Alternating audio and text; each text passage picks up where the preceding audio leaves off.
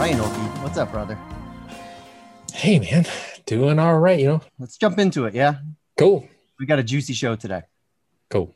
So we are going to be talking about wokeness. Indeed. We're gonna, I think, title the show "Inhabit Your Wokeness," which is, Yeah. I think, going to be a little bit provocative. Yeah, For maybe those maybe people who, amongst for several. whom wokeness kind of sits in their shadow. I think the Yeah, goal of this show is to try to pull it out of shadow. You know, yeah, yeah.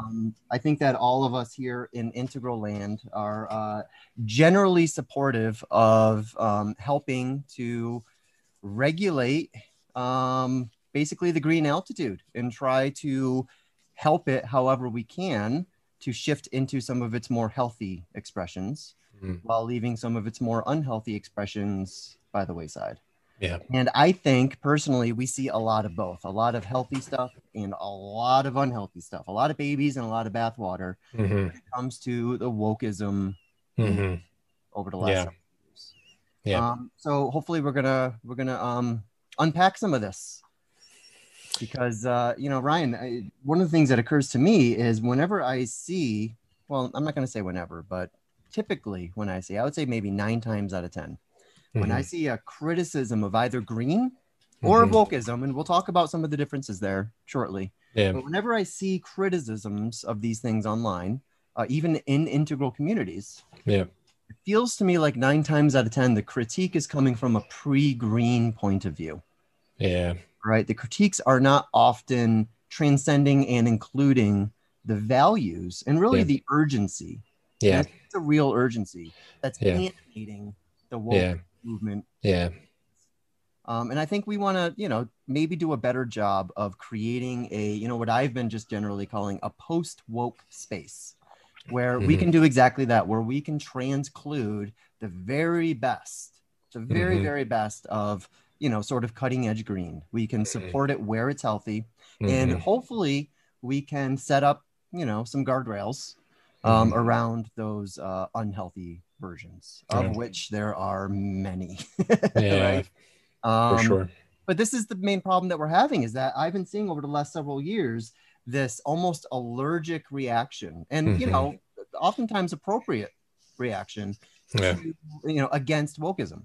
Hmm. And I think in so doing, I often see genuine concerns around social justice being kind of thrown out the window along with it. So again, Hmm. it's one of Hmm. those babies in the bathwater, Yeah.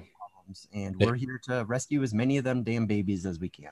Yeah. Exactly. Yeah. I think we've touched upon this kind of thing in different ways, over many episodes, but we haven't had one explicitly about this topic. And seems more relevant right now, if you look at the news, just because after shifting out of Trump era and into Biden era, and as we're looking towards, we're moving through the pandemic. I mean, we can feel the end wherever that might be in sight. And so there's pressures alleviating, I think, in certain ways, even though there's a lot of difficulty in life still. And I think because of that, it's interesting that now I'm seeing more tension around woke or post wokeism, right now coming up. Whereas for a while it was kind of quiet because for so many of us, whether green or integral, just the problems felt so heavy that like we just kind of had a lot of things got cleared out and we were just singularly focused on a few things. It's like, well, we're just dealing with this pandemic, and for a lot of us, we're dealing with Trump, and now it's like, well, we have a little more freedom to dive into more nuances. And I think we talked about this before, where like we said that we're going to return to some topics that were important around this kind of thing, but like at a later point because it just seemed irrelevant in a certain way at the time. Well, as Um, you often used to say, I mean, our priority at the time was putting out the fire. And the yeah, fire in this case was, voting out exactly. the That Trump. for me, that was the case. And now, like, there's been some fires put out from, my perspective, I think from yours too, that, and then now it's like, okay, now we're going to sniff out some other problems that were around prior, but just were not the biggest issue. That's right. But some of these problems I think did contribute to, for example, like all the criticisms I have of the Trump administration and all that going down. I think there's things multiple factors from an integral perspective that helped set that fire. Now we're going to investigate and go through the rubble, and say, how did this happen? And I think so we're experiencing some of that. But, I think to your point, I really think the emphasis right now for me is like how to transcend and include, because there's so many issues that green is really addressing that green has in its sights front and center that are really important, that are unresolved. And how do we bring that forward? And to your comment about many criticisms, a lot of criticisms that you see are actually pre-green. And so in that sense, I think we mentioned this before about a pre-trans fallacy kind of thing along, sense and integral, that there's just like, no, it's actually not post-green. And so then the question for me is like, this is what I would just put spot on for that, to a person who's criticizing that way. What exactly about green is good that you value, that you're bringing forward, that you think needs to happen, but you think it needs to be done in an integral way? And then I think there's a lot that would be exposed about that position. And if I don't hear much, if I hear that like racism really isn't a problem, we just need to stop talking about it or start, if they're not doing anything about it, then I'm going to be like, okay, that doesn't sound like it's post-green. Right. Yeah, that's right. Yeah. Yeah. And, just to kind of set the table a little bit from my own perspective. Yeah, totally. Thanks. You do a good job at that. I really do see sort of the woke movement and the MAGA movement as in many ways equivalent. In many ways, I would describe them both as reactionaries reacting to reactionaries, right? And so we have this unintegrated political polarity that really comes from the top down, right? So we have an unintegrated Congress. We have an unintegrated governing system altogether. We've never had more gridlock, right? In our political system than we've had in the last 20, 25 years. Right. And this has metastasized into culture. And this has, really self-organized around all sorts of wedge issues that have become the front lines of our, never-ending culture wars. And those culture wars are only getting more and more inflamed. And of course, it requires an integral point of view in order to start seeing through those culture wars, all of these broken pieces, and to start, kind of putting them back together into, something resembling a new whole. Yeah. So I want to, say that from the outset, that it's not that we were ignoring these problems for, a few months ago. I think what it is, as we're just saying, when it comes time to act, we have to prioritize. We have to come up with a priority stack. What is the list of problems, right? Which problems are most pressing and which problems require some level of triage, right? I mean, we have to place all of our attention on this problem so that we can get to that problem over here. Well, from my point of view, we're not over the whole MAGA thing. I mean, I'm in the midst of the 6-part HBO QAnon documentary, which I highly recommend everybody out there watch. It's a really, really great documentary, and it doesn't come from any strong point of view. It doesn't come from, for example, an anti-First Amendment point of view. It's a really well done documentary. I encourage you all to check it out. But that just foregrounds for me that this problem is not over, right? I mean, we still have this ongoing problem on that side. Yeah. But I want to start talking about the problems on the left right now. Because, as much urgency as I felt around MAGA culture, a few months ago, that urgency came from the fact that these guys were in positions of power, right? And now the left is in positions of power.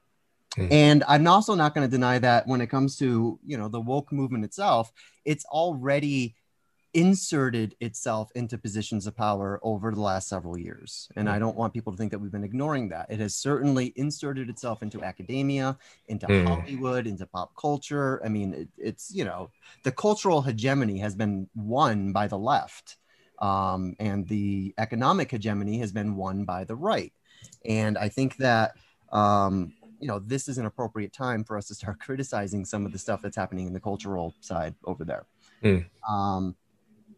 Finally, I want to say, a piece about social justice before we begin, because, I think that social justice generically includes a set of values that integralists can and probably should try to get behind. When I enact the phrase social justice, I'm immediately reminded of Carol Gilligan, actually, and how she described development. Mm-hmm. Carol Gilligan actually discussed development as having sort of two different paths for boys and girls. There's sort of a masculine version and a feminine version. And the masculine version tends to emphasize justice. The feminine version tends to emphasize care. They both go through the same general stages of development, but they do so with different expressions. Men tend to, emphasize justice. Women tend to emphasize care, which means boys want to make sure everyone's playing by the rules. Girls want to make sure everybody's having fun, right? That's a totally glib simplification, but it works. And to me, when I think of the phrase social justice and what it should be, what it ideally can be, is this beautiful integration of masculine and feminine values, of justice and of care. You have the justice part and you have the social part.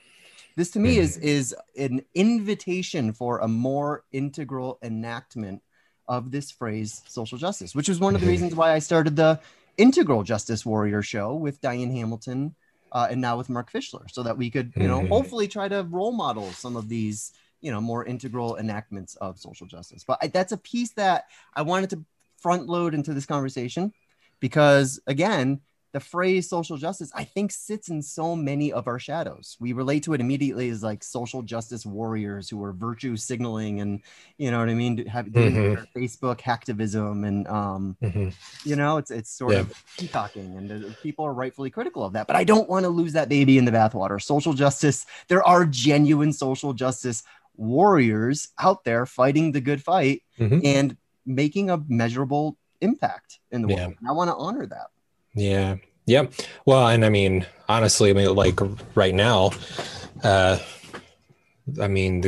gift of green is social justice, like, and again, in terms of execution and strategy, that's where I have usually my criticisms is just the execution on and the strategy of it, and that's where Integral can help. But as the number of social justice issues out there right now, like just bona fide, super obvious, we don't even have to be nuanced about it. It's really obvious that it needs addressing, whether it's racial or economic social justice. It's just really obvious that we need to bring it forward. I think one of the biggest things too, for me, that comes up is around linguistics, how quickly, so often there are words used, and because this is the era of social media and there's not much room to post things, I understand that that's going to cause people to compress the words they're using, but it causes problems sometimes. So you hear social justice, and all of a sudden that word, these two words, all of a sudden refer to a whole range of things from, racism that infects the police departments, just like what we see on video, like just plain evidence, of this kind of thing. But then it also can, come down into like minutia things that get debated in academia where like people go, oh my gosh, is this really a thing that we're debating? And is this right? And here, this is where for me in green, it's like prioritization. How do we prioritize the depth and importance of different social justice issues? But just go, going back to linguistics, is just so much gets packed into social justice, into woke. And then you get this debate online of like either woke or anti-woke. And really, it's like, well, are we actually debating wholesale, Right. those two things? Are we really concerned about a lot more nuances in there? In which case, that means we have to unpack it all. And so I'm often concerned with that of like, let's unpack all the terms. Like, let's not say, don't say woke or say woke, because that's going to be the debate. It's like, I'm going to critique wokeism and say, like, I want to get rid of that term. And then people want you to not criticize wokeism. It's like, no, we have to find a space where we can really think about this in a nuanced manner. And that first means we have to loosen up about the linguistics and demand of each other that we detail out what it is we mean. Actually, what do we mean by woke? What do we mean by social justice? But I know that's often difficult on Twitter to tease out those terms, Well, and everything gets turned into a slogan. I mean, we have this filter, the social media filter that forces high resolution issues, it downsamples them into these low resolution takes. Yeah, it's great for reaching a lot of people all at once instantaneously, and that may, raising awareness. It's really good for that, but it's really shitty for for approaching all of what is broadcasted in a nuanced manner. That's right. I The mean, medium itself is just difficult. Whether we say social media is good or bad, it's just saying like when you only have however many characters, I'm sorry. right. Like, do you remember having to write an essay in college and the teacher is like, you can only use 500 words. And you're like, shit. Like I have to give a whole dissertation of 500 words. That's ridiculous. Yeah. So Yeah. So or I think they'd say you'd have 10,000 words, so you'd pad the margins and yeah. The biggest challenge I ever had was in grad school when it was the opposite, and they're like, you only get 3 pages. And I'm right. like, I got to choose all my words carefully. Right. So here, when we're talking about all this, like that to me is a thread throughout this entire conversation, is that if we use a word, what do we mean by the word? What do you mean by the word, listeners? And let's detail that out rather than stopping at the word and being like, you said social justice, I like it. You said social justice, I dislike it. Right. Who gives a shit? Like in a certain words, they're just 2 words, but what do we mean by that? So it's like, well, I definitely include seeing like every freaking other day a Black man being shot by the police, in stupid ways. Sorry, that's included for me. Does it include other things? No, it does not. And I have criticisms of things where I'm just like, no, I draw lines, but at least we can talk about that. We got to unpack it. That's right. Yeah. Yeah. And I think that, so much of this really is a product of our age and how asymmetrically information is moving these days. Because I agree with you. I am getting fucking sick and tired of the heartbreak that comes with seeing these videos that come out, every other day. Every other day. That's right. And the problem is, of course, and this is also true on the other side of the road with the QAnon type folks. The problem is that we are so bad at handling and understanding statistical truths, and finding our place in statistics, that whenever we see something that is so just emotionally devastating, like watching any of these videos is, it gives us the sense that this is actually more prevalent than it really is. And I think that this is where we want to have a little bit of caution, because I think that, we saw this, you're talking about the linguistics. We saw this, for example, with Black Lives Matter versus All Lives Matter. Right here, we're literally, we created this massive new culture war around the distinction between the word Black and the word all.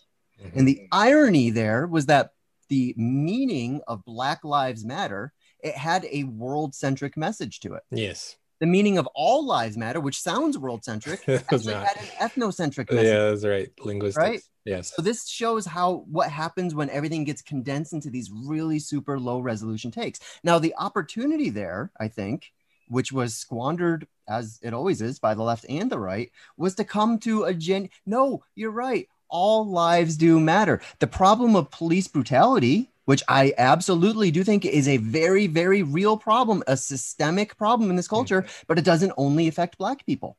If we can just open the conversation like that, we could even say it especially affects Black people, but this doesn't only affect Black people. Yeah, well, this actually helps us create the political will necessary to make some changes. The sort of political will that was getting generated, right, before the defund the police slogan came around and the all cops are bastards slogan came around. Again, just more low resolution takes, bad faith takes that are meant to hijack conversations, not produce more equitable. Yeah, well, yeah, and that's like, and especially those kind of linguistics, we're talking about developmental spiral, of like, for example, talking to conservative sociocentric individuals and like, what's the linguistic approach there? And like, what are some linguistic non-starters that will clearly, as we would expect, elicit a negative response. And even if we say, well, it shouldn't elicit a negative response because it's rational.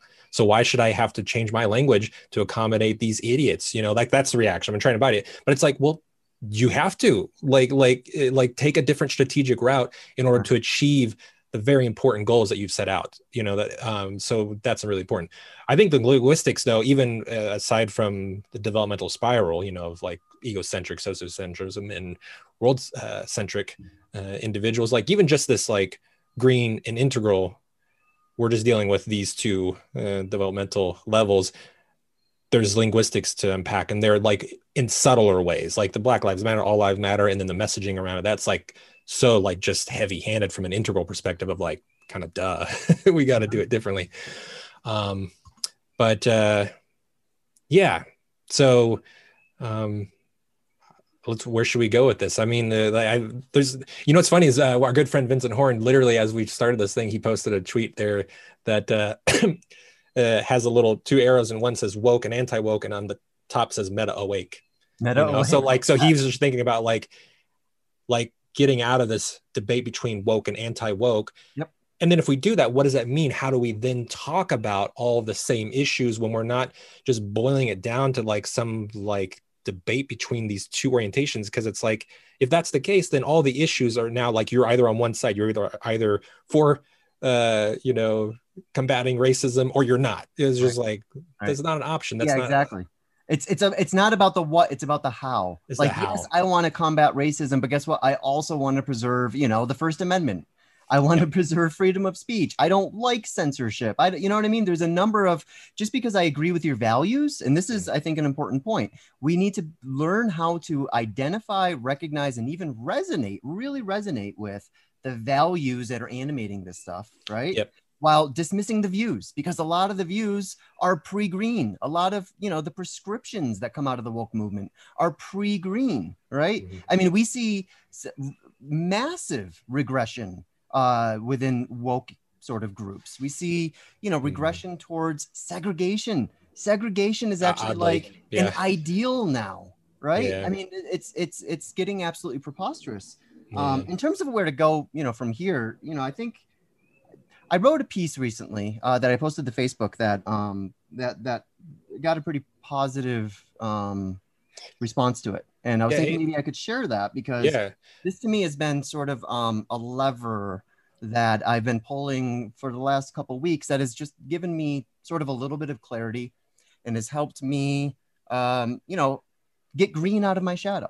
And I'm hoping this frame can, you know, maybe do the same for others. So if you don't mind, can I just read this? Yeah. And can I say one last thing to what you just said there before you get into that? Yeah, of course.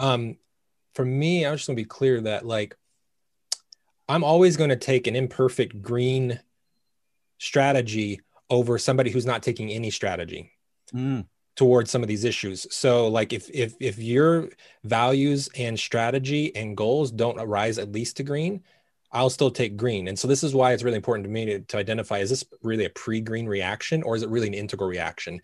Okay. So I don't have to resolve all the differences and in that developmental response there, like, because I'm just like, no, it's like, we at least need to minimally do this. And ideally, if we can do that in a better way, hell yeah. And I think it's going to be important that we do it in a better way, because it really matters now. It's not just a theoretical ideal. Like, we're reaching roadblocks to where if we don't do it in a better way, we won't actually reach the outcomes. We'll just be debating and fighting culturally and never get anywhere, actually. But I do rank these, you know, I'm ranking them like, so at least has to rise to that kind of response. Well, that's an integral skill set that I think actually denotes mature integral development. Yeah. This capacity to be intentionally, deliberately, skillfully partial. Yeah. Right? Like, it's not like I refuse to do anything until the world lives up to my expectations, which is sort of this idealistic take that I think a lot of people do, which is actually super cynical, because they're just removing themselves from the world and kind of, you know, lobbing bombs down from their little tree houses up in the clouds. And basically, if you're not creating anything, if you're only deconstructing, just in general, like if it's only deconstructing, then that's not really useful for me. That's right. Because we have to create something. So anyways, you brought that up for me. So yeah, go for. So how to get green out of our shadows. So this has been a useful reframe for me, and I just want to see how it feels for you, Ryan, and for our audience. So the main, I think, lever here for me has been, rather than thinking of the green altitude as postmodern, I've begun thinking about it as pre-integral. There's something about that reframe that I very much like, as it reminds us of our obligation to properly transclude the green altitude in our integral embrace and to get it out of our own shadow. I also think it might help better facilitate post-woke discussions like this one, hopefully, while helping to remind the green altitude of what it is actually supposed to be. It seems to me that the majority of criticisms of green that I see on the internet are actually coming from a pre-green point of view rather than a post-green point of view. even maybe especially when the people making the criticisms think of themselves as being post-green. This gives us a better sense of the minimal deep structures that these criticisms need to include in order to qualify as post-green. A great number of important green terms, concepts, and deep structures are maintained and updated at the integral altitude. Concepts like pluralism, which, for example, ripens as integral methodological pluralism, as well as things like constructivism and perspectivism. Even its emphasis on identity is taken up again at the integral stage, which simply offers a broader spectrum of identity to draw upon beyond these flattened types, all the way up to the supreme identity itself. Even mainstream concepts like intersectionality have a proto-integral basis to them.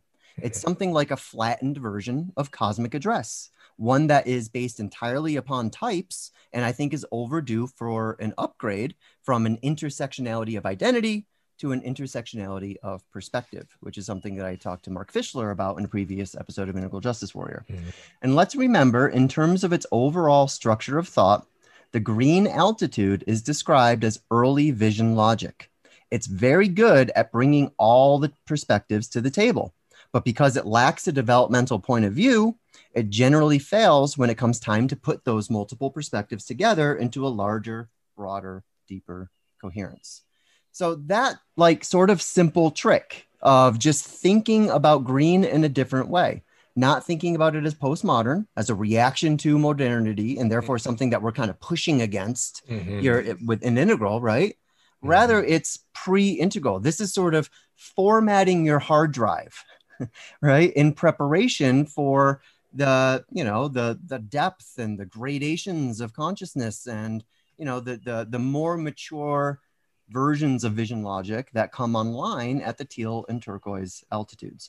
This has been massively helpful for me because, again, it allows us not only to get green out of our own shadows, but it also allows us to help green reclaim its own values. Yeah. Right? Like I've been talking with a buddy of mine and he's been saying, I have this great new strategy. When I'm talking to green people who are sort of infected by the woke virus, I simply try to remind them, hey, aren't you supposed to be pluralistic?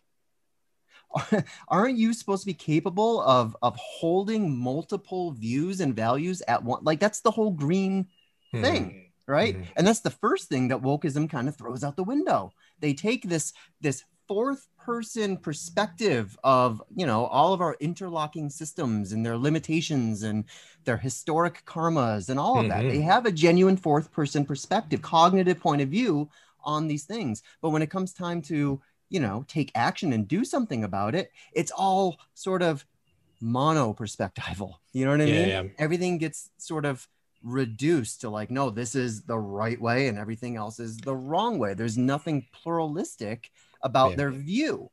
Their values are pluralistic, but not their view. And therefore, that means that all of their efforts to achieve sort of their own goals, they're getting in their own ways. Yep. Well, right. Green values a type of harmony that green itself cannot achieve. Yeah. Well, that's why I've said this before in the show, but it helped me clarify this in the similar way that like the languaging, like, you know, calling green pre-integral helps reframe it, especially if for anybody who sees themselves as integral, but has been very combative, you know, with green, it changes to say like, well, this is valuable because it's pre-integral. So I should want to take care of it, even if I'm going to be really critical, you know. Similarly, for me, the framing of the value, strategy, and outcomes of saying those three, like, I just want to repeat that over and over, just like if on Twitter, like differentiate your values, your strategy to enact those, and the specific outcomes you think need to happen, you know, to enact those values. And then if we can differentiate those three, we can look at effectiveness of strategies, but that gets collapsed. So that's what basically what you're saying there is it gets collapsed. Like to criticize a strategy is to criticize a value. It means you don't have the same value as me because you're criticizing my strategy. And then that's where just so many debates I see happening on Twitter with like woke, anti-woke, all this stuff is like, well, let's see. I want to identify, I share the value 100% with you, actually, 100%. I don't share your strategy. I think your strategy is horrible, which, it depends. You know, it depends on what situation we're talking about. But if we can differentiate those three, the debate and conversation just goes downhill. It's really not even worthwhile, in my opinion, to engage in that kind of conversation. That's right. Yeah, that's 100% true. And I think this actually gets us to, when we talk about what is the sort of anatomy of the woke movement, because I think there's a lot of resistance, and I think rightfully so, to just sort of labeling wokeism as another green project, because it's not. It's not just green. Like, yeah, they've adopted green slogans and values, the type of things that you find on most college campuses around the country, right? Mm-hmm. All of those values are at least repeated as sound bites when it comes to the woke movement. However, the way those things are actually being enacted, it's being enacted in an amber way. I mean, this is a new kind of, in many ways, a new kind of authoritarianism that's coming from the left. And it's not like, oh my God, authoritarianism on the left. I mean, this shouldn't be a big surprise to anybody. I mean, either wing can easily regress into autocracy, right? We've got Hitler on one side, you got Stalin on the other. I mean, those are your guardrails for civilization, right?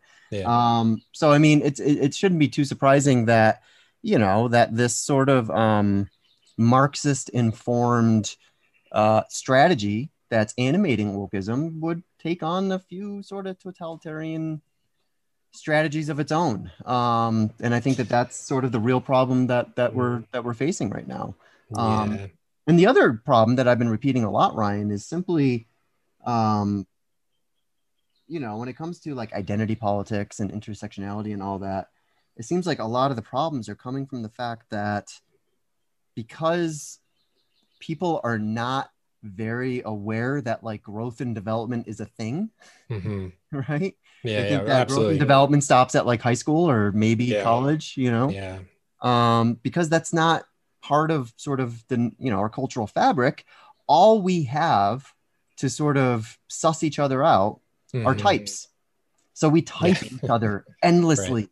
And that's what intersectionality is. It's an intersectionality of types. What are your types? Well, you're gay, or you're straight, or you're cisgendered, or you know what I mean, or you're white, or you're black, or you're this ethnicity or that. And these types are immutable, right? Like this. I was just asked by John Dupuy. John Dupuy sent me an email and he goes, Corey, why do wokeists suddenly hate Martin Luther King Jr.? And I'm like, first off, I didn't realize they did. And then I researched it a little bit and I'm like, no, a lot of wokists have issue with Martin Luther King Jr. Oh, really? Who I see as like, an integral leader before integral was a thing, because he lived in all four quadrants simultaneously. I'm a big fan. Yeah, absolutely. And my only guess, my response to John was, my only guess here is because, when he says that we should not judge each other based on the color of our skin, but the content of our character. Well, guess what? The color of your skin is a lot more noticeable, more immutable, whereas character, that requires development. People don't know development exists. Instead, it's, you were the type of person who could say something racist 20 years ago.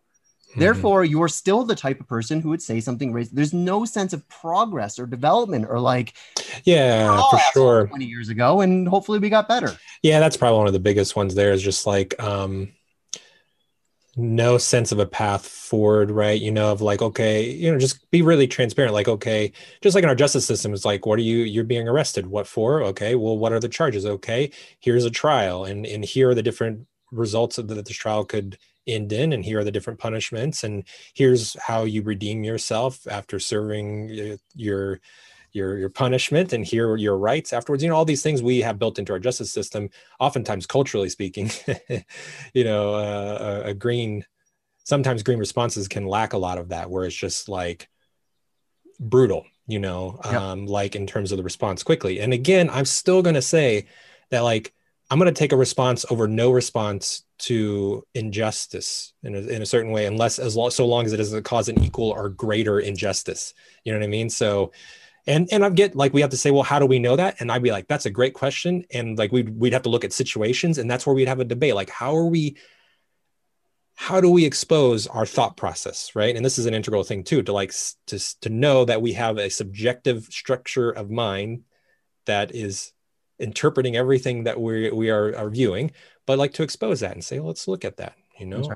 But that definitely is one thing that I keep saying, like, if we don't have that, we're going to stall out a little bit in our progress towards these green values. If we don't have a sense of like prioritization on crimes, actual legal crimes, or cultural, you know, rules, that cultural norms, you know, we have to know, like, what are they, and what's a sense of redemption in that whole process, which is ironic because we have such a thing in on the left about supporting rehabilitation, you know, in prisoners. Like, we have that sense with prisoners, but it's really funny if you look culturally and you go by Twitter and stuff, there's no sense of that, you know, a lot of many times.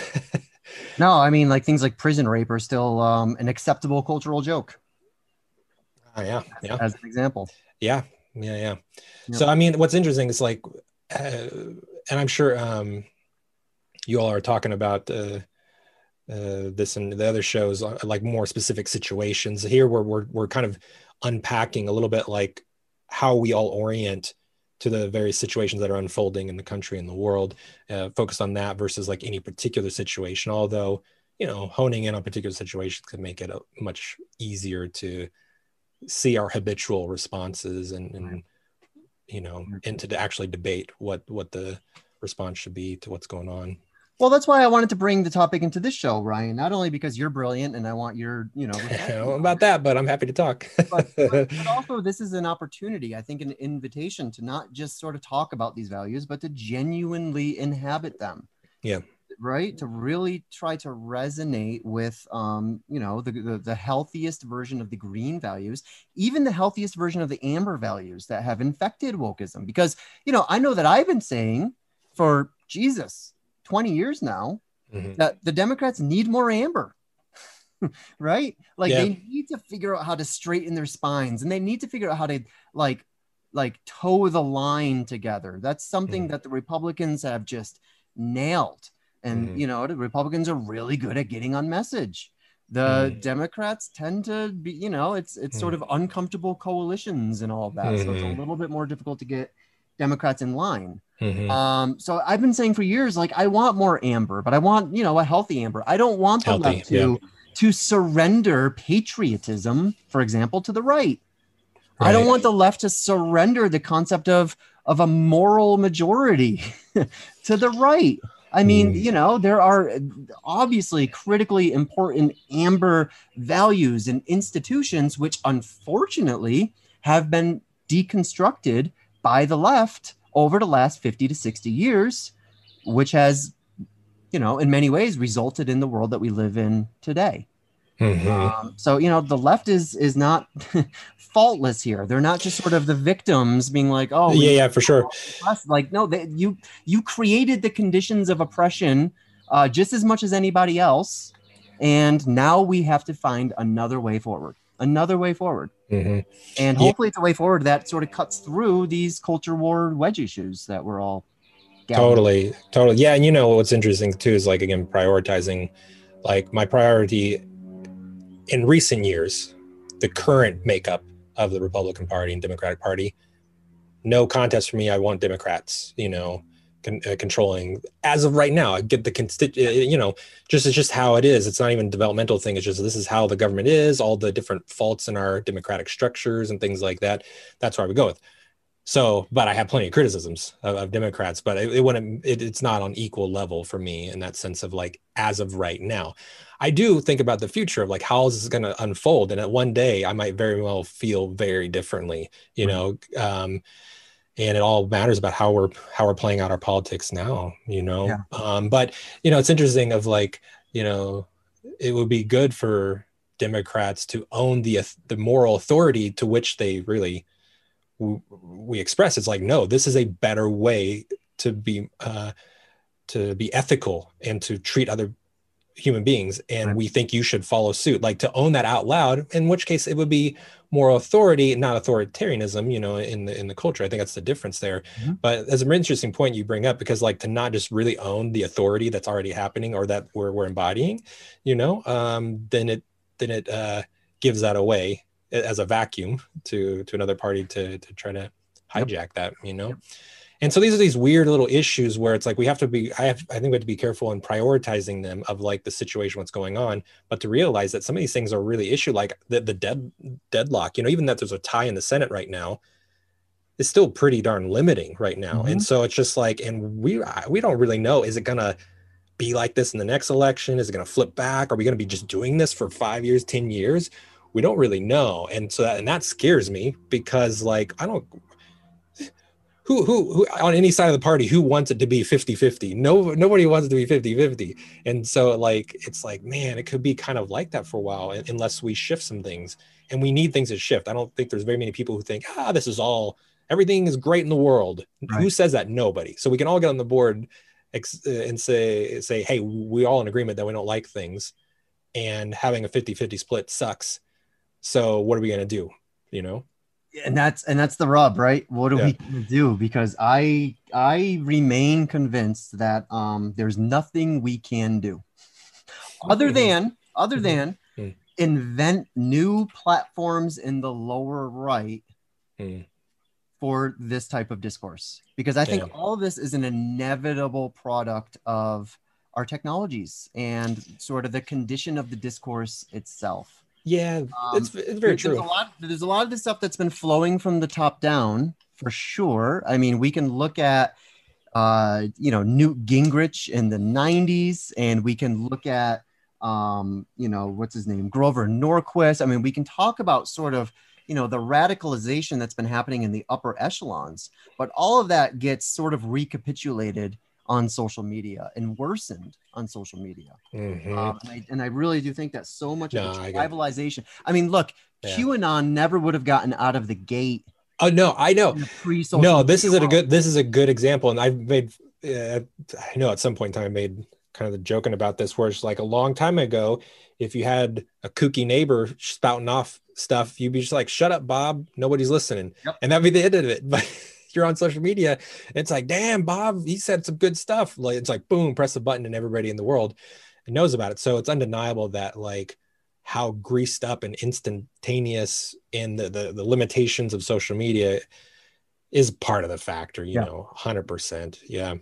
Well, and the other thing too is, I want to agree with you. You made an important point, which is, I don't want to make the perfect into the enemy of the good.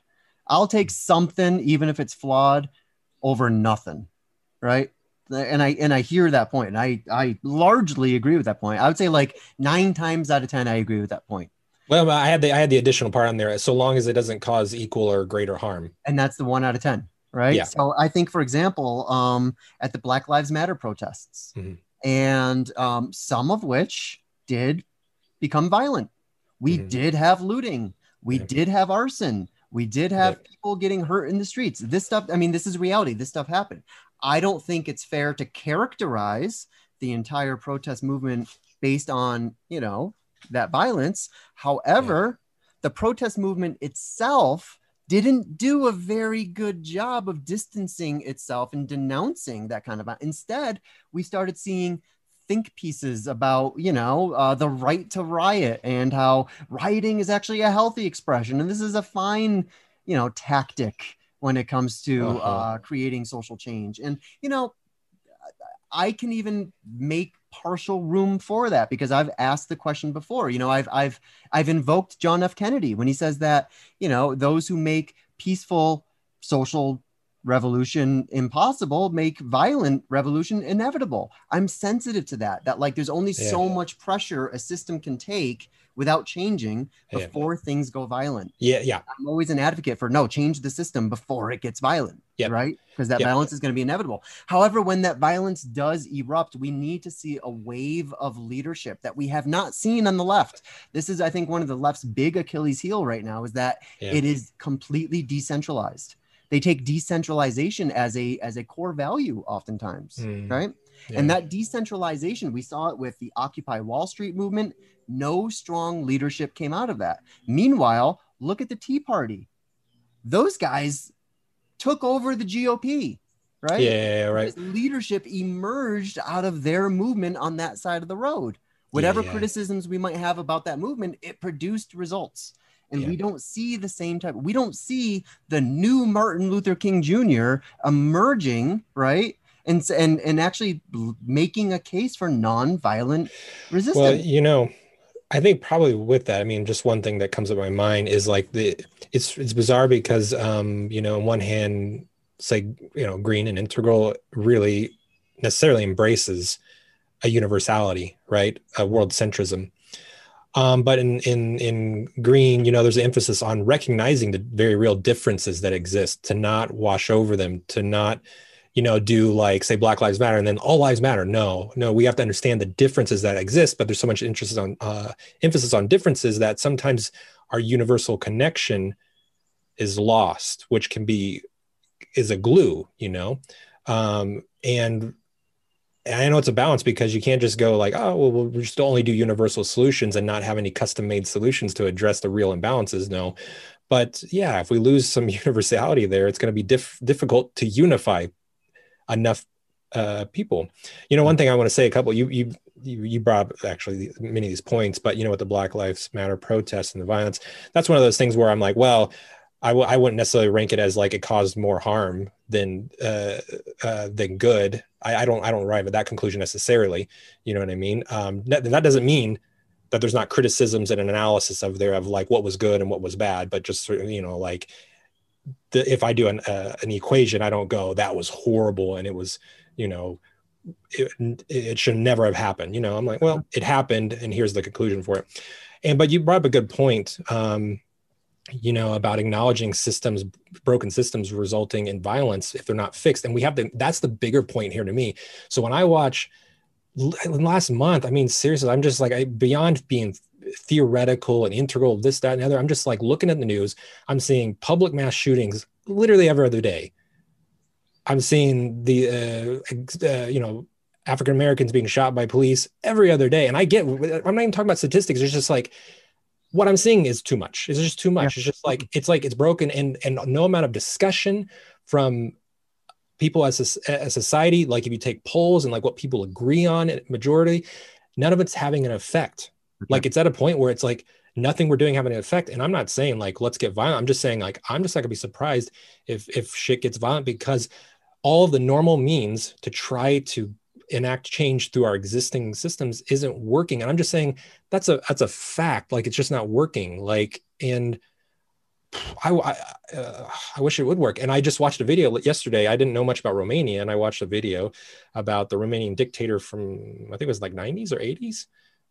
And he went just crazy. I mean, he's already crazy like dictator, but he went off the deep end to where everybody turned on him. It was inevitable. So like the military turned on him. They arrested him and his wife in their 70s, put him on trial quickly, gave them an execution, and took him right outside and shot him with machine guns. On video, they videotaped the entire trial, the execution, to show to all the people, because stuff had gotten so crazy bad that they were like, this is where they were ended up. And you watch it, you can't feel good watching it. You're like, oh my God, this is horrifying. That like you're just mowing a couple people in their 70s down, and of course they did horrific stuff. Mm-hmm. And so it was inevitable. So always like it was inevitable because it was allowed to get to that point, and it's horrifying. So it's just like, that's an extreme example, but I'm just like, so what are we going to do collectively to try to prevent things to get to violent levels, rather than just criticizing the violence when it arises? I think you just put your finger on something really, really important. The fact that we have, like, take gun violence, for example. Yeah. The fact that we have, upwards of like 80% agreement in this country across political divides around some of these solutions, right? Somewhere around 80% of people agree that we should have background checks, agree that we should eliminate gun show loopholes, agree, you know what I mean? There's agree in some sort of registry, agree that we need to, get firearms out of the hands of mentally ill people. I mean, there's a lot of agreement when it comes to these issues. Now, we can have an argument over whether any of these is actually going to have any effect on the rates of gun violence out there. And I think there's probably strong arguments to be made on either side of each one of those. But the fact that we have such collective buy-in on a certain set of solutions, and none of those solutions get enacted because we have a system that's clearly removed from us, right? And has an over resilience to change. the fact that, I mean, this is an unstoppable force hitting an unmovable wall. This is exactly right. It's exactly right. And it's something that I'm just saying as a fact. Like if you're just saying like, I'm just going to take a sociological observation here as dispassionate as one could do, people are not going to continue accepting nothing changing. That's all I'll say. People are not going to accept nothing changing. And so regardless of whatever we say in terms of like a disconnect, detached conversation, watch for something to happen. The scales will tip and some shit's going to go down. Either it's going to be done through healthy, collective, democratic means, or it's going to happen through violence, or it's going to happen through something, but something's going to happen. It's just not going to stay. It's not going to tolerate nothing in a gridlock culturally and democratically. I want to bring up one thing because I saw this in the comments about people were talking about UBIs, and UBI is something I've talked about before as an example of something that I would personally really support, and as an example of something that could be great starting points to heal the cultural divide. So I was seeing some comments in there about a universal basic income being a great solution because it impacts everyone. So it's universal. And I agree. It's really good. It affects everybody who's especially impoverished. What I will say is it's not going to impact everybody in the equal manner because there's disproportionate amount of people impoverished in this country. Not everybody's impoverished equally, across racial divides and different identities, but it's a great solution because it's like, if it's really universally impacted, then everybody it helps everybody, especially in the poverty level, lower level income, but it really impacts strongly, for example, the African-American community. There's just no doubt that it would impact that community to greater proportions. So it's a really lovely solution. I also love things like infrastructure. I haven't looked at detail Biden's infrastructure plan, but like ideas around infrastructure that could help address many issues that could give a lot of jobs. It could give a lot of jobs across the board in rural areas for populations that are lacking jobs, So I tend to lean towards that solution, it's low hanging fruit. That's what I would say. I'm not saying it's like, this is the best thing we should do. We should absolutely do this over everything else. But I'm just like, it's like no brainer stuff to me. Like, do the things that would universally impact everybody, but in a positive way, disproportionately help people who really, really need it. Let's just do it. And political formula, do popular things. Popular. Yeah. And for example, we know that like right now, there are artificial obstacles built into our governance system right now that don't reflect the people. It just, whether like the operating system just needs updated, because it's like, what operating system doesn't need updated? Who would use any operating system for a computer from 1980, let alone 200 some years ago? What do you mean, man? I'm on Windows Me right now. Yeah, totally. Right. So it's like, there's obstacles that are like getting in the way from us doing probably some things that we would collectively just choose to do. Right. But I would at least want to do the low-hanging fruit stuff. There seems like a lot that are really good that would have serious impact around a lot of values that people really care about. Yep. Two things I want to say. So first, I want to respond to your comment that you wouldn't say the violence that occurred during the BLM movements overly damaged the BLM movement itself.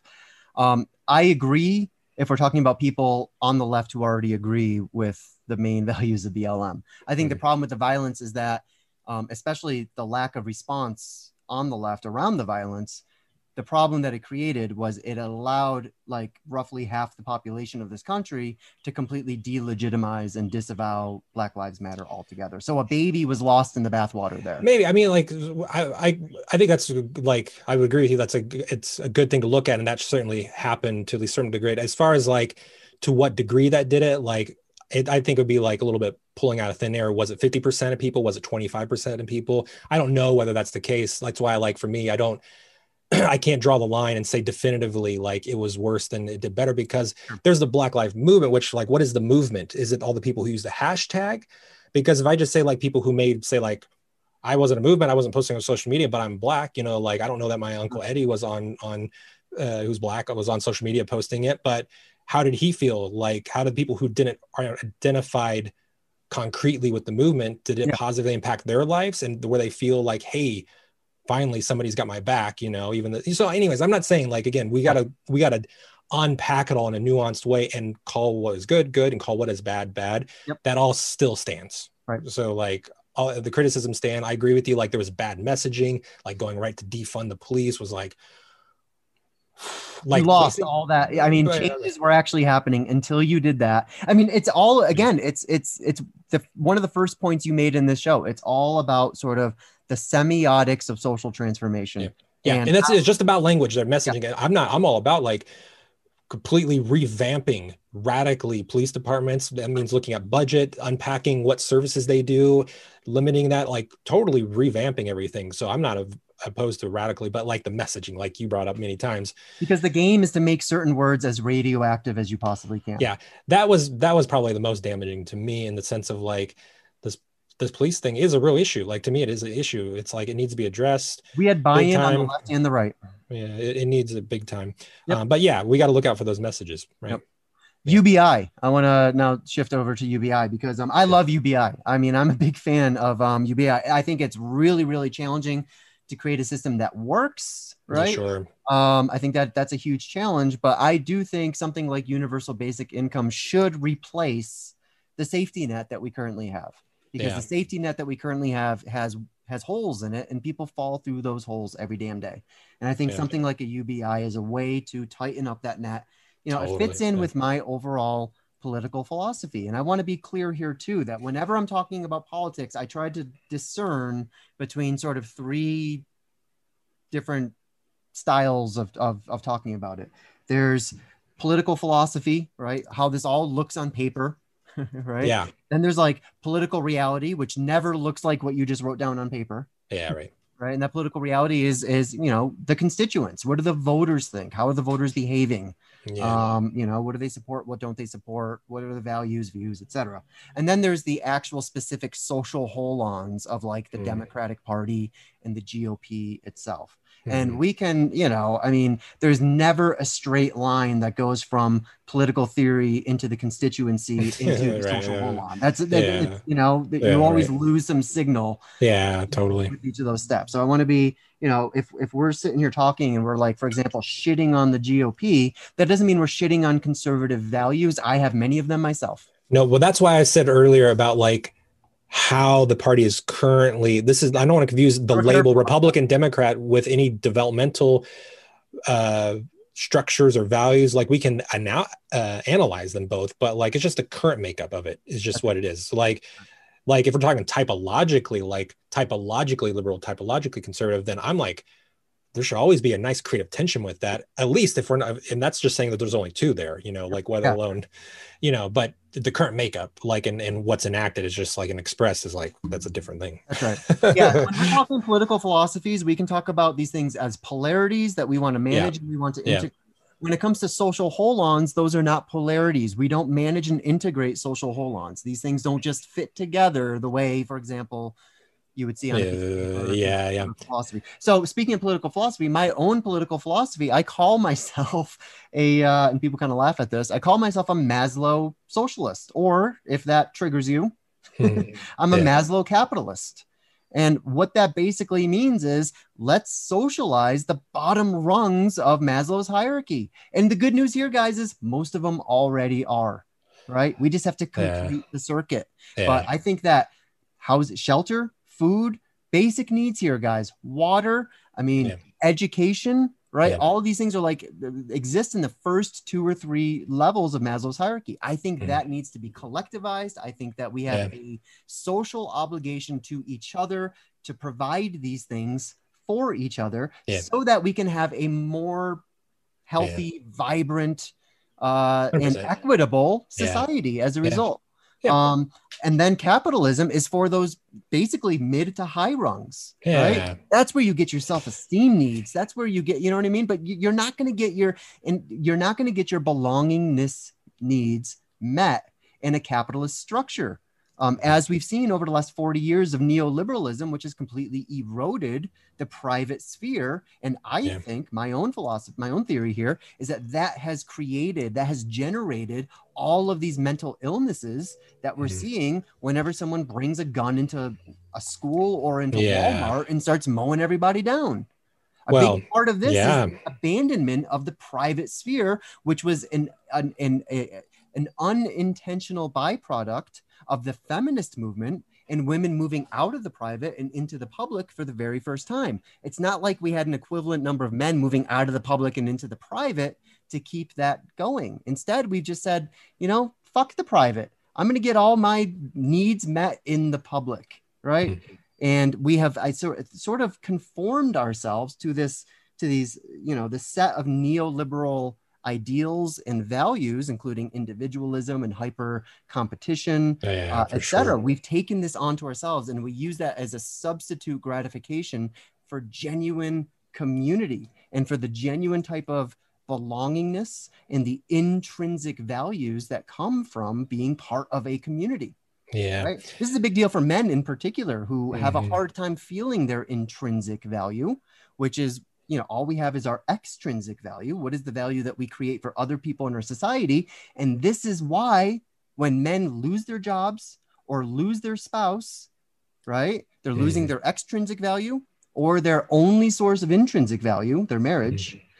They kill themselves. Men tend to, you know, kill themselves after either of those two big traumas occur to them. Men are particularly vulnerable to this because we don't have anything in society saying you are valuable just because of who you are, not because of what you do or what you provide, but just simply being you. You are valuable and we see your value, and, you know, that's missing these days. Yeah. Well, I really like the Maslow example there and what you laid out too. I feel pretty similar, you know. And this is another reason why, like with languaging and linguistics, I tend to avoid certain terms, like, you know, you said socialism, what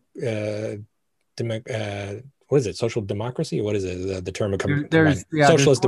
There's social democrats, and then there's democratic. Social democrats, yeah. So apparently there's a really important. Okay, yeah. All these terms though, like, automatically bring up like past associations and versions of them. So I'm like, I got to use something completely different. Like, that's why I prefer that would make a person have to think, well, what are you actually talking about? Because what you're talking about here is like a combination, an integral kind of approach to this. And this sounds really good. And in terms of like other integral folks I've talked to, this is kind of a general approach of like socialize some of it and then let other of it be free and open, you know, in those ways. And, you know, it's interesting, a couple of things, like with if you socialize, finish, polish, which you already said, we're already doing this in so many ways, polish it, make it really work for those bottom rungs. Well, how many people are just going to, like you said, just feel better, how like they'll feel that they belong to something automatically because it's like, well, I'm taken care of and I don't have to stress about these particular things, so it's easier for me to form relationships.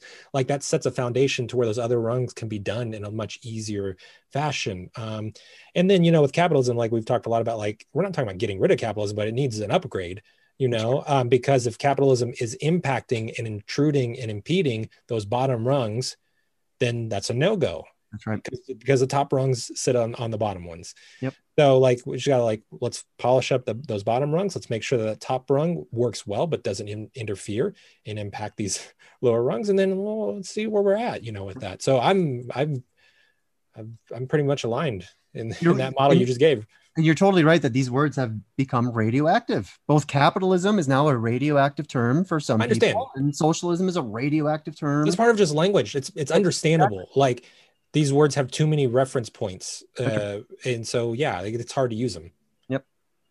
Yep. Really what we're asking for is a healthy, I mean, look, when it comes to integral politics, I mean, we already have the map here, right? We already see the main polarities that need to be integrated. We need to integrate interior causation with exterior causation. Sometimes you suffer because the system is stacked against you. Sometimes you suffer because you lack interior values and work ethic, etc. Both are true.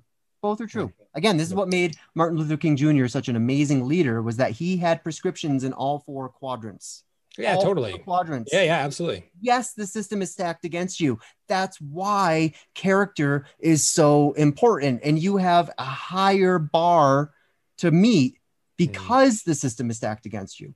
Yeah. And I know you can do this. I know you can live up to that bar, right? Yeah. That was a style of leadership that integrated interior and exterior. Yeah. We're also talking about integrating individual and collective. I'm a big fan of individualism. I'm a big fan of privacy. Absolutely. I'm a big, you know what I mean? These are genuine virtues that need to be preserved. I'm also a big fan of helping people who need help. I'm a big fan of never denying a little girl, surgery because of how the insurance network is stacked. You know what I mean? Yeah. You're sick of seeing these horrible shootings every day. You know what I'm sick of seeing? I'm sick of seeing these dystopian stories reframed as like feel good human interest stories. Like, fourth grader raises, $6,000 to pay off the school lunch debt for her classmates. That the state wouldn't take them from their parents. And everyone's like, oh, what an amazing little girl. And it's like, no, fuck the type of system that produces these results in the first place. Yeah. Oh, 100%. Yep. See it all the time. And GoFundMe stories are often like that, where it's just like on one hand, it's like, well, thank goodness that person was able to get that money to help, deal with, healthcare costs or planning a funeral, and dealing with that. But it's like, holy shit. It's just like, then you got to think like, I hope you win a draw and be able to get a GoFundMe campaign when you need it, because there's not many other options, right? Dude, I feel really this sad. in my heart. I mean, when my little girl got sick, when she got diagnosed and we realized she needed a liver transplant, we did a GoFundMe. Right. And like Ken Wilber was nice enough to write a letter, a whole list I could send out, and how people showed up for my family. I remember that. I'm so indebted to this community for the way they showed up to my family. And now, my daughter has a bank account that can only be used for medical expenses. Right. That's the stipulation of the fundraising that we did. And that's going to last her. So if anything happens, if she needs another transplant down the line and insurance, she has, something to kind of fall back on. That's awesome. That was huge for me. And I know in a community of families dealing with nightmares that are worse than ours, we got the best case scenario of a worst case scenario, right? There are other families who are dealing with much worse case scenarios than we did. And these people don't have access to a network of big-hearted, big-brained people who care about each other, right? I had an opportunity, I had a privilege by being in this community that most other people, the vast majority of other people in this situation, don't have. And I get pissed off that I live in, and to whatever extent I do, I support a society that produces these results. 100%, man. 100%. Well, and kind of tying this to circling back around of like prioritizing problems and like that looking for something versus nothing, not doing anything so long as not causing greater harm. I think what I'm just seeing more and more is that, saying it a different way, the gross nature of the problems are increasing to such a degree that it overshadows the more subtle or nuances that I might debate in addressing those gross problems. So if we go to a fire, if there's a fire in the trash can outside, okay, it's like it's in a trash can. But if that fire spreads to the garage, and then the garage is like, if the whole, like my reaction changes to how intense the problem is, where I'm just like, I'm going to debate nuances less and less and less, because it's just like one way or another, we got to solve the gross problem, even if we have valid criticism. So this is like a constant thing that we're feeling into, and it fluxes, like I said, I think a lot of us feel some relief, we say the pandemic is going in a direction of lightening up and opening up. And so we're feeling a fire being put out, but then we see news stories like this, like every other day. And then sometimes that feels like those problems are growing in intensity. So I just put that out there, that like to not acknowledge like different levels of intensity, to me, is one, not very integral. It's not skillful. It's not going to be skillful. It's not effective. And that's going to impact the conversation. Like before we even start talking about the details of how to respond to things, it impacts it for me. That's and right. I know that there's going to be some subjectivity to that. And then we have to look at like, how do we talk about evidence and facts around a situation such that we're going to interpret all these things, that's right. play out. But yeah. Yep. Well, I also want to speak to, a few things that make me hopeful. Yeah. At least more hopeful. I'm actually more hopeful about where wokeism is heading than I am about where, for example, QAnon is heading. And the only reason for that, again, I see them as largely equivalent in a lot of ways. In a lot of ways, I see them as largely equivalent. However, the reason why I'm hopeful is that I simply see more pushback on the left against some of this. Totally. I've seen that too. You see it in more leftist media. You see it now, I want to kind of punctuate that point in a moment. But on the right, there was a study that came out of Forbes magazine. I don't know if they did the study or they just sort of publicized it, but apparently 65% of self-identifying conservatives, GOP voters, 65% of them believe in some or all of QAnon. This to me is a big problem. Yeah. Right? A really big problem. Yes. Wokeism, meanwhile, on the left, here's what's weird about it. And I do think this is weird. There's something asymmetrical about this. There have been studies, and I don't have them in front of me right now, unfortunately, but the studies show that the people on the left, the people in this country who share the same values as the wokeists, it's a pretty small margin. It's like 10 to 12% of people or something like that. I have to refresh my stats here. If it's wildly different, I'll point it out in the notes below. But I believe it's something, south of 15%. And yet they're having making such enormous waves in academia, which makes sense. That's where all the young people are, right? They're all kind of clustered together. So it kind of makes sense that the lunatics would take over the asylum at some point. But also in pop culture and Hollywood and, even in journalism. So it's weird that they're having a sort of asymmetrical impact in our culture when not really so many people actually.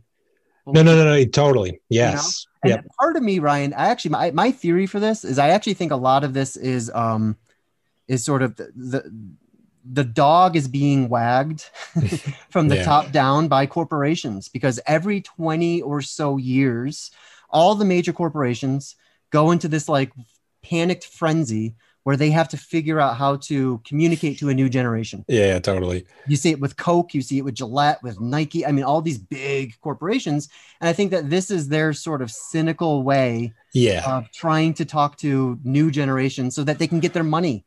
So they use woke language, and then that's 100%. That's why I'm never like, oh wow, Coke did this thing. I'm like, right. For sure, like if they're doing things that cause less harm in the messaging that has a positive impact, for sure I can acknowledge that, but I'm not going to like impart upon them some interior consciousness of why they're doing it. I'm like, and listen, sometimes a corporation has the interiors to match it. I'm not going to say that's never the case, but I'm just like, I'm not like.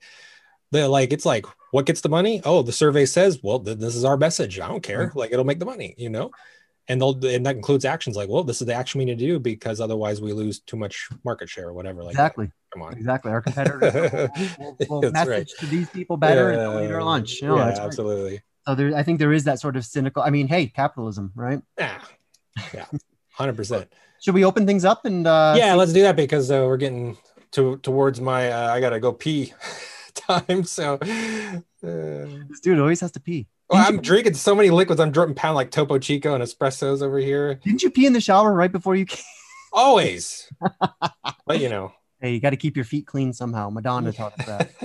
If anyone has any questions, Phyllis, I know you had a question earlier. If you still want to ask it, raise your hand or hit the Q&A button and type something in. We'll respond to it.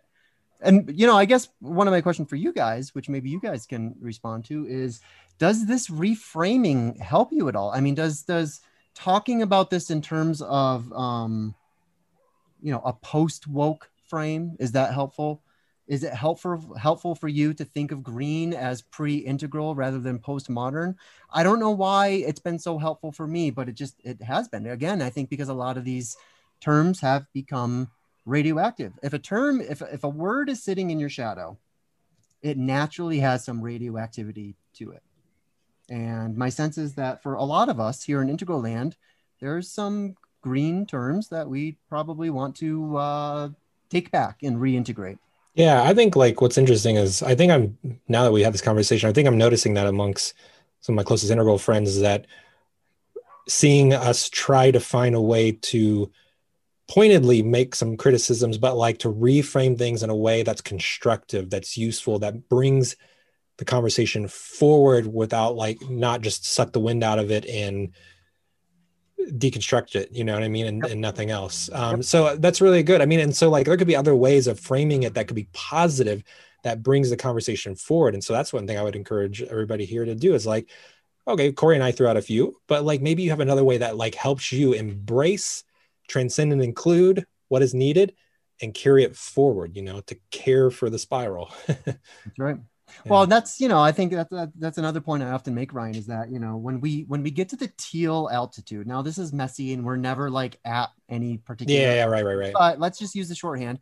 When we're at a teal altitude, this is the first time that we take on all previous stages as part of our own anatomy, right? Yeah. This is what the momentous leap is all about. It's no longer my stage up against everybody else's. It's now my stage and this symphony of altitudes that come before me, any of which have unique wisdoms and skills that I can draw upon.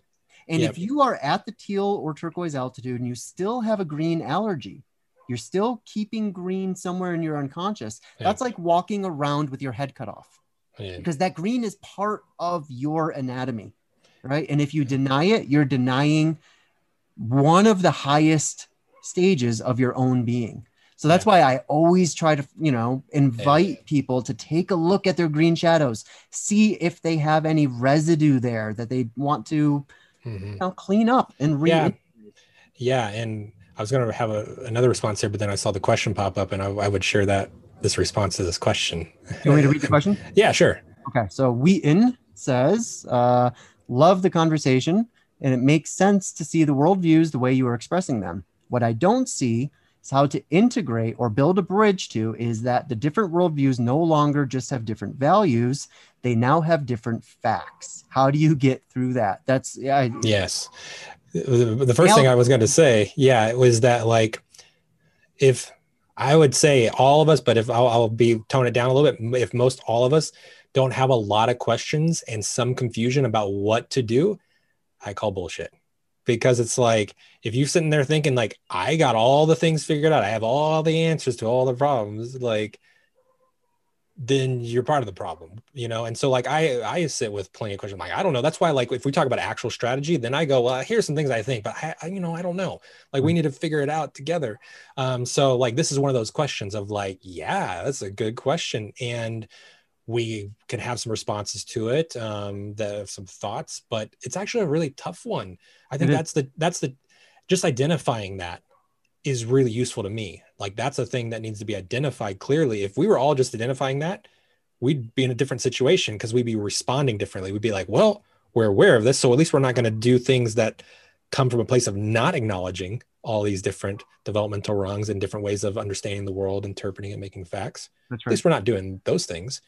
But as far as figuring it out, I mean, the only example I see, Corey, is going back to children. Like, we have lots of evidence for up till basically 18 years old, more or less, about like, how do we raise and educate children through all the different developmental rungs?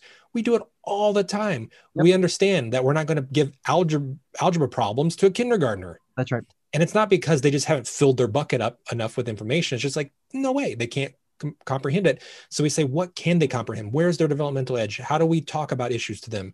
So we've done a lot of practice, at least in those environments, of understanding development and responding. We just haven't done it as adults. That's right. You know? That's right. No, those are all really, really good points. And, you know, I just want to say, Wheaton, I think that you put your finger on like the central question of our time right now. You know, I'm getting ready to do a show with Ken this weekend. We're going to be talking about integral epistemology. And I mentioned that because you asked a question about epistemology. This is a really good question. Because it is true that we currently live in an epistemic breakdown, right? Total and complete epistemic breakdown. Now, that is not to say that this is an altogether new problem. We've always had different sets of facts. Yeah, totally right. For different altitudes. I mean, Ryan, you just use let's look at kids. Yeah. I mean, my second grade daughter is operating with a different set of facts than a sixth grader does and they're Yeah. operating with a different set of facts than a 12th grade. I mean, this is inevitable. This is, I mean, Ken calls this the myth of the given. There's no single given world out there that presents itself to us. Rather, we enact the world differently according to our cosmic address. And the first thing you said there sounded so pluralistic, so green. Right. Watch out, Corey. If you didn't put that tag at the end there, it wouldn't have been integral. Like, this is a good point, though, of like that green sets up that thing of like, there's not a given. That's a big deal. Like, to say that everything's given. No, it's not given. That's right. So continue on. And the problem is, so we've always had this condition of like multiple sets of facts that are sort of, you know, rubbing against each other. Yeah. But the problem, you know, what was different then previously, let's just say throughout the 20th century, was that we had media platforms that were curated. Yeah. So of all those different kinds of facts, we sort of had referees that said, okay, this is more true than that. For better and worse. Exactly. There's plenty of negatives that come out of that. Yep. However, now we live in an uncurated media space for the first time in human history, right? I mean, it used to be 2,000 years ago, the king and the queen and the church and the state, they would tell you what's real. That was the epistemics of the time. This is what's real. This is what's not real. You know, hit the Industrial Revolution. We had this, you know, in the Renaissance itself, we had this new sort of journalism that was emerging. Now we have a different platform. Yeah. And this is, I'm going to say not a pre-integral platform. We have a postmodern platform that is actually deconstructing our, you know, sort of epistemic fabric in real time. So we no longer have curators. We no longer have a platform that has any enfoldment mechanism in it whatsoever. Instead, we're all sort of the curators now. And I'm sorry, we're not qualified. We're not qualified to be those curators because every single one of us, some more than others, but every single one of us is in an informational silo of some kind.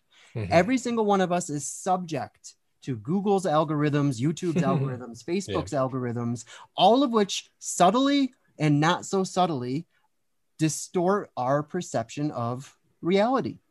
For every single one of us.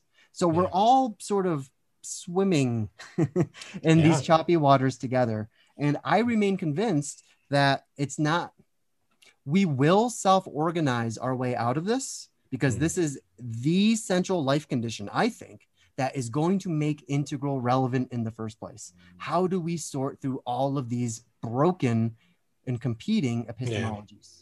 How do we pull this all together into something new, bigger, deeper, wider, better? It's heart of the challenge here. It really is. And I do think that self-organization is largely, well, it's going to come from a few different areas.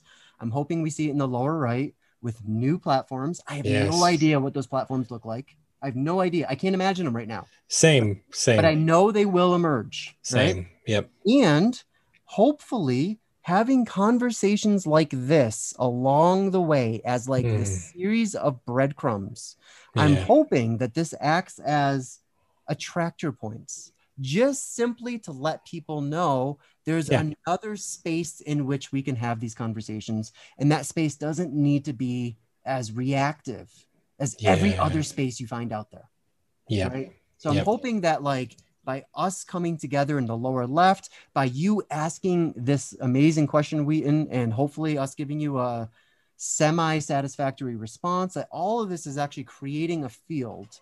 And that field is going to act as sort of a natural attractor for more conversations like these, so that when this new platform inevitably does come along, we're ready for it and we can select for it because we've already been having the conversations along the way. It's great. I feel that. I love it, man. Well, I think that's for me, a great way to cap this off, that summary you made, Corey, because that question was really at the heart of a lot of this. And I